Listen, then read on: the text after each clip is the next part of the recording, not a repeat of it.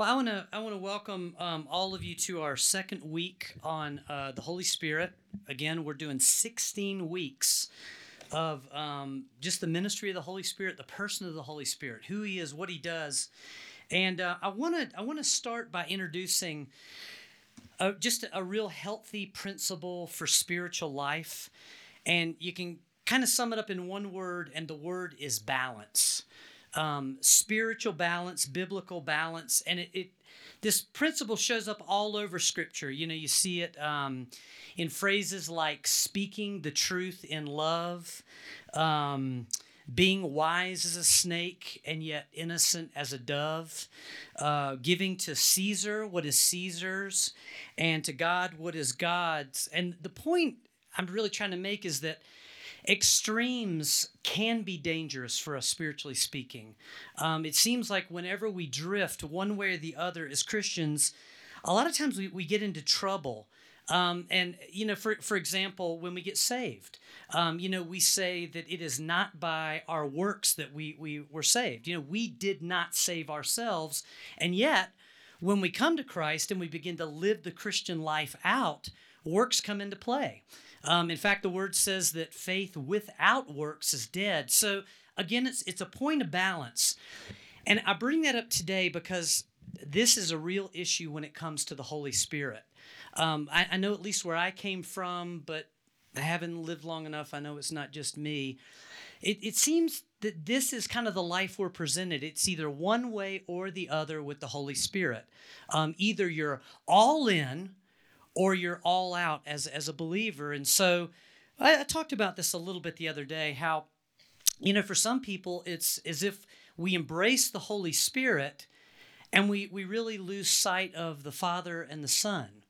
Or we embrace the Father and the Son and we kind of check the Holy Spirit at the door of our spiritual lives. And that's not what we see in Scripture. That's just not the picture we get of us and the Spirit of God at work in our lives. And so that's why we're aiming for biblical balance in the series. We're really going to let the Word of God speak to us about the Spirit of God. And I guarantee you this, that principle alone, it'll challenge every single one of us where we live. Having said that, last week we talked a bit about the doctrine of the Trinity. And I noted, and I saw a couple of shocked faces when I said that, but the word Trinity doesn't appear anywhere in the Bible. I don't think you will find it in any version of the Bible, and there are about 9 million versions now, but the concept is everywhere in Scripture. We saw even at the beginning of creation, there's the Trinity. We see all the way through the New Testament that this principle of God existing eternally as Father and Son and Holy Spirit, once you become aware of it, you can't miss that this is exactly who God is, okay? So having said that, we're now moving into 3 weeks where we're going to really look at the Holy Spirit at work throughout human history. Today we're going to talk about the Holy Spirit in the Old Testament. Next week, we're going to talk about Jesus and the Holy Spirit, and then the first Christians or the first church and the Holy Spirit the week after that. And we have to settle an issue, though, before we get into this. It's something really important to note for us as Christians. As we start to talk about the Holy Spirit and what God does and who He is, we have to settle the fact that God is supernatural. I don't see too many arguments yet. We're good here. God is supernatural. And that might seem ridiculous to say, but when you stop to think about it, just consider your everyday life. Think about the world we live in down here. Our lives are about, as human beings, what we can see, what we can smell, what we hear, what we touch. It is a very practical, physical, visual world for you and I. Our world is cause and effect. You know, if this one thing happens, we know what's going to happen next. We are creators of content as human beings, right? We do this, and that happens. So again, it's very physical. But also as human beings, we have this tendency to believe what we can understand.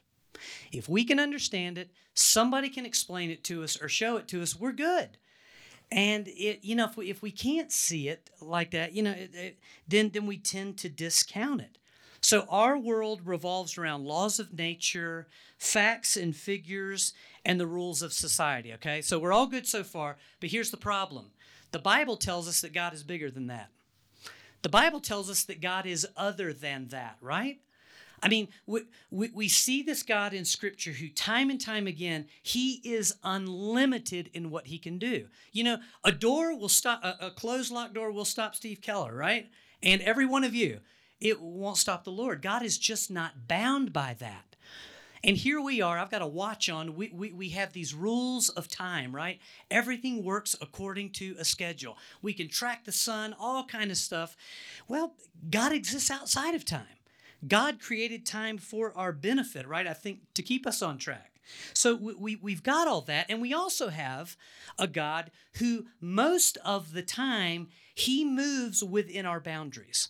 He moves in ways that we can understand, but we have to know as Christians that God is not bound by any of that.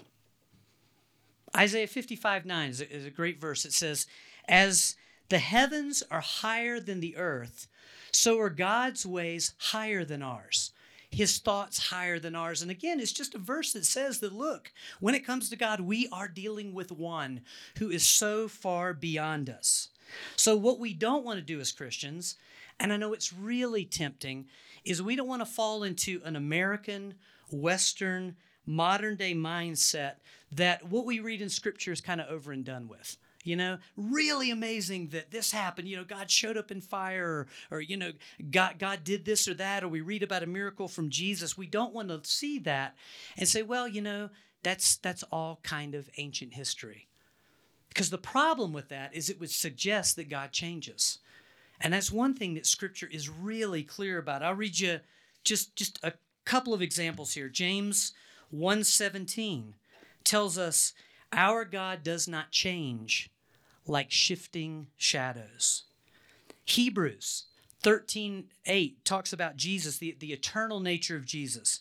Jesus Christ is the same yesterday, today, and forever. Good. I saw some of y'all finish that one. Malachi 3:6, very clearly, God is speaking. And he says, "Look, I, the Lord, do not change." And so the point here is that we've got to be clear that the God of the Bible is the God we relate to. He is the God of today. Everything we read about him, from his character, his love, his goodness, his power, they're all still true today. Having said that, let's pray and then let's dive in. God, we love you. And Father, we worship you for who you are. We thank you that you are the one who pursued us. After you created us and we fell, you pursued us. You pursued us as the Father, the Son, and the Holy Spirit. And I thank you that today you are winning people to yourselves. You are capturing young hearts like Elias's, God. You're moving in our lives. And we want you in your fullness. We don't just want what we can see and hear. Father God, we want to be people of faith who experience you in all your goodness. So, Lord, speak to us, move in our hearts, our minds, our lives today. In Jesus' name, amen. All right, when I was growing up in the church, I didn't mean to think this, but here's a thought I had just in general about God. I really saw God the Father as the God of the Old Testament. I understood Jesus to be the God of the Gospels, and then kind of the Holy Spirit kind of took the baton from there on out. And that's not completely off track, but I was just really blown away years and years ago in my life to discover that the Holy Spirit is all over the Old Testament. I mean, he is everywhere you look. In fact, there are over 200 direct references to the Holy Spirit in the Old Testament. A few times we actually see that title, Holy Spirit, but a lot of times we read about the Spirit, capital S, or the Spirit of God. We also run across some other really neat phrases like the hand of God, which is the Holy Spirit, or the Ruach, or the breath of God. Even some of the passages in the Old Testament about living water are talking about the Spirit of God, and we see those times of refreshing and that can only come from God. But this is who we run into again and again and again. And the overall purpose of the Holy Spirit in the Old Testament is simple. It is that situations came along that were pretty much impossible. In other words, they couldn't do it and we couldn't do it. There was no way we could overcome an obstacle or get through a situation or take a stand, and God would come into that situation as the Holy Spirit. The Holy Spirit just showed up as God in action, and suddenly everything changed. So another way to say it is what the Holy Spirit would do is he would bring heavenly resources into a very desperate human situation. And we see all kinds of things happen in the Old Testament. Sometimes we'll see directly the power of God on display, like there's no explanation for this other than God is moving. Sometimes there would be direct messages from God. God would speak into tremendous situations of sinfulness, or everyone's got their hands up saying, what do we do next? And God would speak, often through a prophet.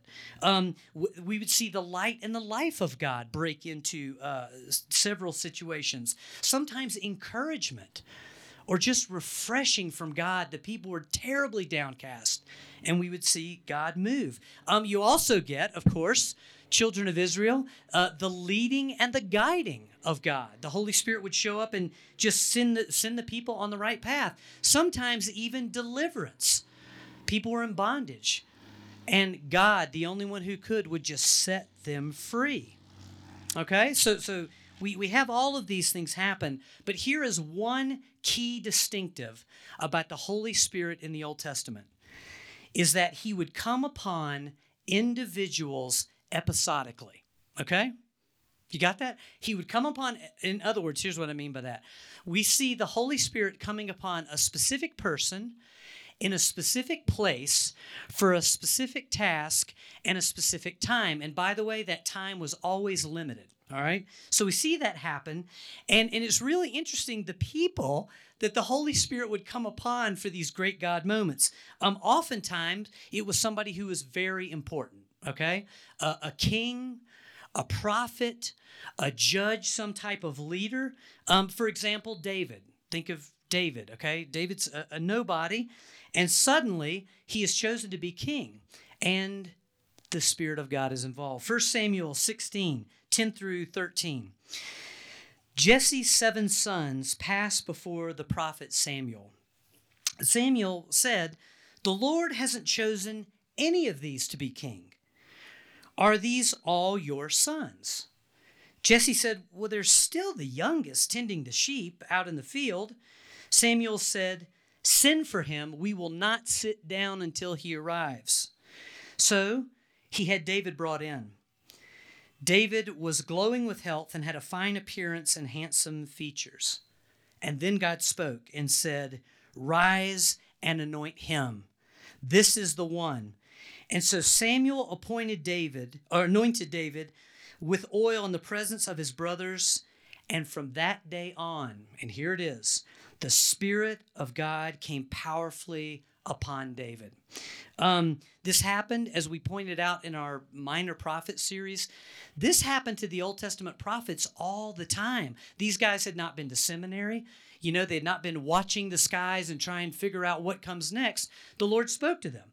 The Spirit of God was upon him. Isaiah 59, 21.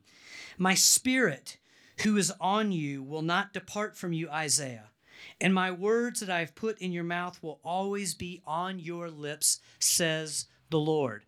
And so that's God saying, look, as long as you operate in the office of a prophet, you've answered my call, you go out for me, my Spirit will rest upon you. And if you wonder why Isaiah is such an amazing book, it's the Spirit of God working through the prophet to deliver that, okay? Another very important thing to realize, this is another big mistake I made as a kid. I used to read the Bible, and I thought everybody in the Bible who was good, all the good people, they were all superheroes. So for me, I would see Moses with like a great, instead of Superman S, I would see him with a great big M on his chest and a cape. He's just a guy who's so much better than we are. so much more spiritually gifted, so much more holy.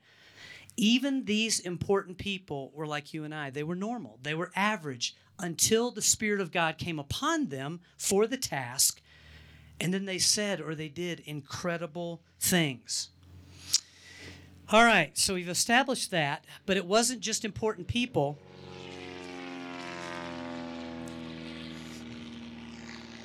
The only church in Colorado with flybys today. But it wasn't just important people, though, okay? It wasn't just someone who was a king or a leader. The Spirit of God also came on very normal, ordinary people at different times. People that you and I promise you we would overlook them. We would never pick them to represent God. And a great example of that is Gideon. In the book of Judges, I think it's chapter 6 through 8, we meet a man named Gideon. Now, when in Gideon's story, it is a terrible time in the life of Israel.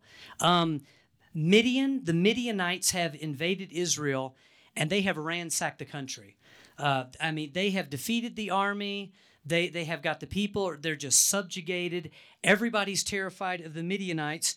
And suddenly we meet this guy named Gideon, and unfortunately, Gideon is not trying to lead a charge. He's not trying to rally the troops. He is not standing, just in complete faith in who God is. When we meet Gideon, Gideon is hiding, okay? He is in a wine press, okay, like a wine vat, hiding from the Midianites, and he's threshing wheat. So he's trying to get his crops all fixed up. And you can see the guy just like looking over the wine press, terrified. And suddenly in the midst of that, the angel of the Lord, some people translate the Spirit of God, I wouldn't, but the Lord shows up to him, and he says to Gideon, "The Lord is with you, mighty warrior." All right, that might be enough for most of us. We might go, okay, all right, that's all I had to hear. I'm ready to go. Gideon answers back, and imagine this with a whine, okay? Gideon whines back to the angel, right, of the Lord. Well, if the Lord is with us, then why has all of this happened to us? God says to him, "Go in the strength you have," meaning go in the strength that I give you, and save Israel. I am sending you. Okay? That would probably do it. That would probably do it for most of us, right? Gideon whines back again. How can I? My clan is the smallest in all of Israel, and I am the weakest in my clan. So it's kind of interesting. It's like David, Gideon's the guy that everybody would overlook. He even sees himself as a great big nobody. God answers him again, "I will be with you, and you will strike down all the Midianites." Gideon is still so afraid, he asks God not for one miraculous sign, not for two miraculous signs, but three miraculous signs. And finally, God does all that. He accepts the assignment, and then we read this in Judges 6:34. Then the Spirit of the Lord came on Gideon, and the rest is history. And the point here is simply this. When we look for a hero in this story with Gideon, and it gets more fantastic, he's not the hero. This dude is painfully normal, painfully ordinary. The hero is God. This is the work of God by his Spirit years and years before Jesus shows up and Pentecost happens.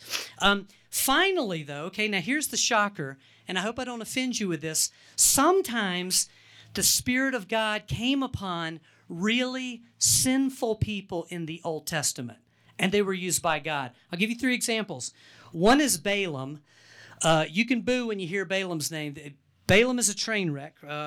We have Saul, King Saul, who is a disaster, right?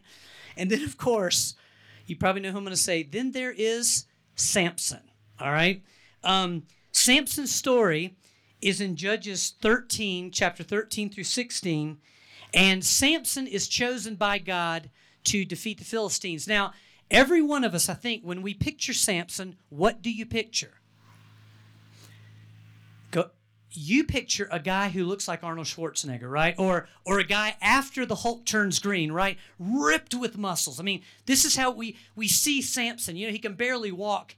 His muscles are so big. Samson, most likely in Scripture, looked like any one of us. He probably looked like an ordinary man. There's actually nothing to suggest that this guy, was just this ripped guy walking through pages. Even though he's known as a strong man, he probably looked like every one of us. But his secret was that the Spirit of God came upon him, and he performed amazing feats of strength. But the tragic part of Samson's life is that he had a very corrupt character, okay? I'll just put it this way, all right? We got a lot of kids here today. You would not let your daughter date Samson. There is no way, okay? This guy was a real problem. But again, the point in Scripture here, okay, with the Holy Spirit, God using people, it was never about the person. It was always about the plan of God and the work of God by His Spirit through people in the Bible. And so God would use ordinary people. He would use normal people.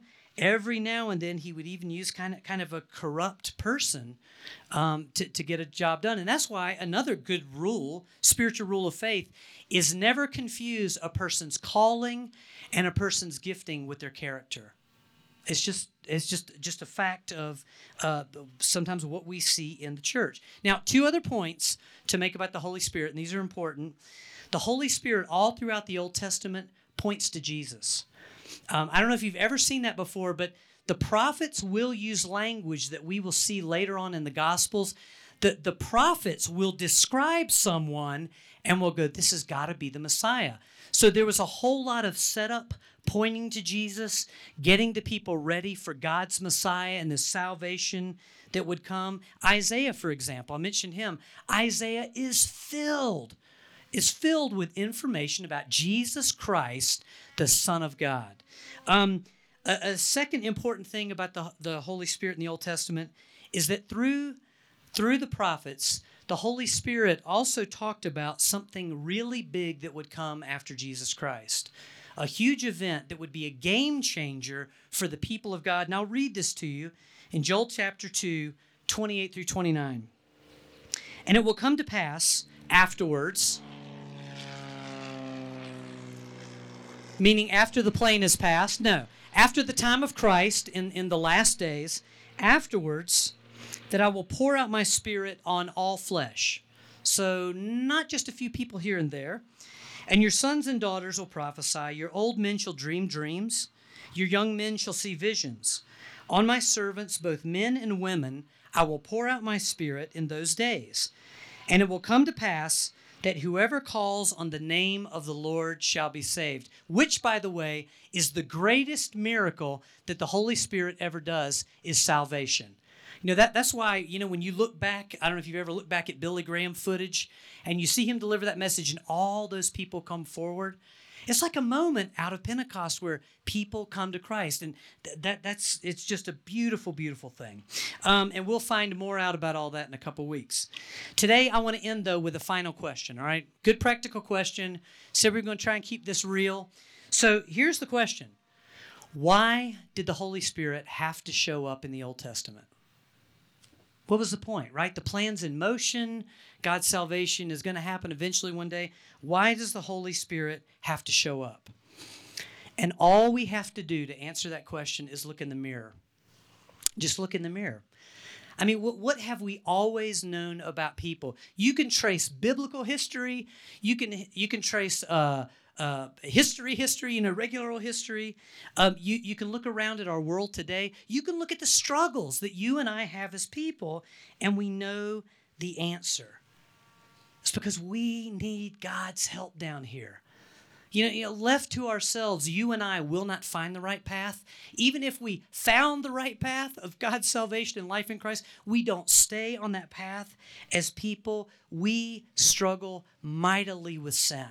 Temptation is something that it never goes away. And so we fall into sin. Sometimes as the church, we have these periods in history where we fall asleep, spiritually speaking. We also get way too caught up in life down here, you know? I mean, sometimes I have to remind myself, Steve, there's an afterlife. Steve, you're acting like what is happening today is everything, and it's a moment in time. But we get too caught up. Sometimes as Christians, we even get way too trapped in religious rule keeping. And the point is, we can't do spiritual life by ourselves. We can't please God and continue to please God by ourselves. We can't fix our situation. And so we need God to move by His Spirit and get our attention and wake us up. And even in those sweet moments when we have devotions in the morning, have you ever had that experience where you're like, oh my gosh, I'm barely awake here. You crack open the Word of God, you begin to pray, and you are just refreshed in the presence of God. We need that. I needed that this morning, by the way. I'll just confess. I was doing a lot of that back there. Lord, fill me up for this today. We need God, the Holy Spirit, to bring the kingdom of God to us, to draw us into life with God and this incredible love to make God real for us like He did for people back then. So that's kind of the point of it all. That is a wrap, all right? The Holy Spirit in the Old Testament. Let me pray for us. Father God, we anticipate together next week Jesus and the Holy Spirit. But Father, I thank you that you have always been at work. I thank you that your love, there is not just words that we read about on a page, but you are the God truly who is with us. You say that again and again in Scripture. You have been our Emmanuel since creation, God with us.